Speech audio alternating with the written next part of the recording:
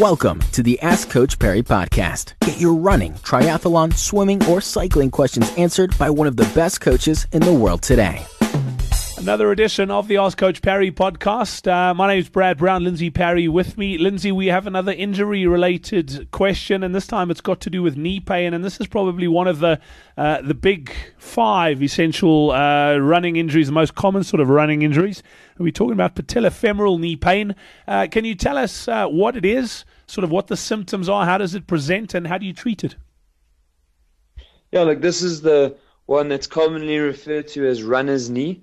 Look, I guess most of the big five fall into the overuse category, but again, like shin splints, the runner's knee or patellofemoral knee pain in particular does come down to people building up too quickly. We've got muscles particularly in our quadriceps, quad being 4, so we've got 4 muscles that make up your quadriceps.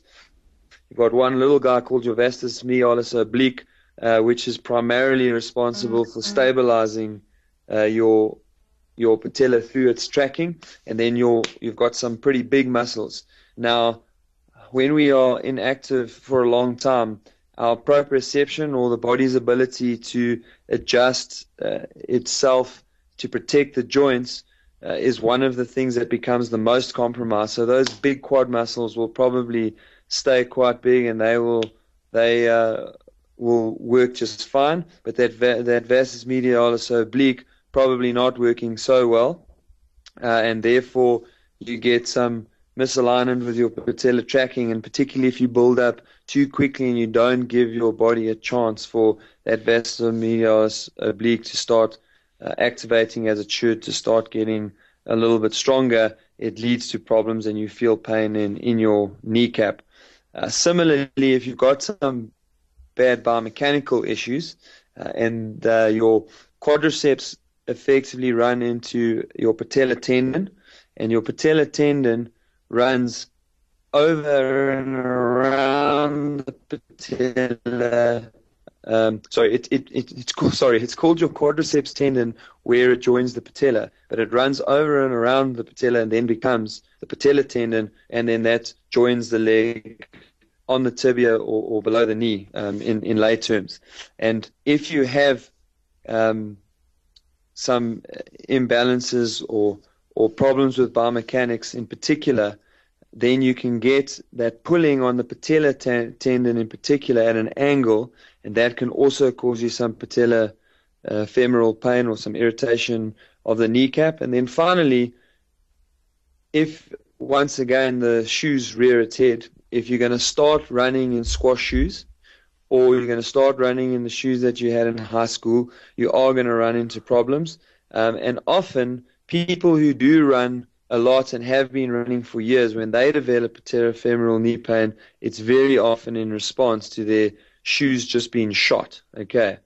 And actually I was on a course a couple of weeks back, and they were talking about how the knee is one of those joints that really needs to work in one plane. You know, your knee goes, it opens and closes. That's pretty much what it does. Whereas you've got other joints like your ankle and your hip, and they're a little bit more forgiving, you know, because they move in multiple directions. So if some other imbalance creeps in, or there's another injury, and you come back from the injury, but it's caused some change or shift in your running gait, and you suddenly find yourself in a position where you're landing on the ground and your knee is no longer just able to move in that straight plane, and there's a little bit of stress going through it, that will also potentially impact and cause patellofemoral knee pain and probably some others that we'll cover in the future. So how do you treat it? Well, very importantly, rest.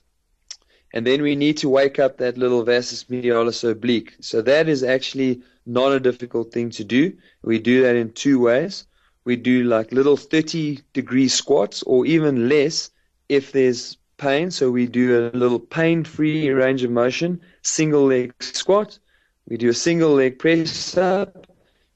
And we do step ups onto a very low step at first, and we make that step higher and higher as we go. And then the other, so those were the strength exercising to cover the one of the two. And the second thing is that we then work on the proprioception simultaneously. The easiest way to do that, stand on a thick carpet, balance on one leg, and close your eyes so that you completely throw yourself out of kilter, and all the muscles in your ankle, the muscles in your bum, and the muscles around the knee that are supposed to stabilize those joints will fire, because there will be an exaggeration of the movement.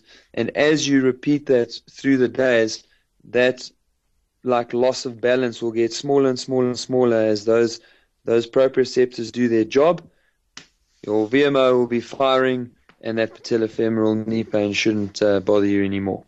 Fantastic. Thank you very much, Lindsay. Back again tomorrow for another edition of the Ask Coach Parry podcast. Get to the website, askcoachparry.com, to get your questions in.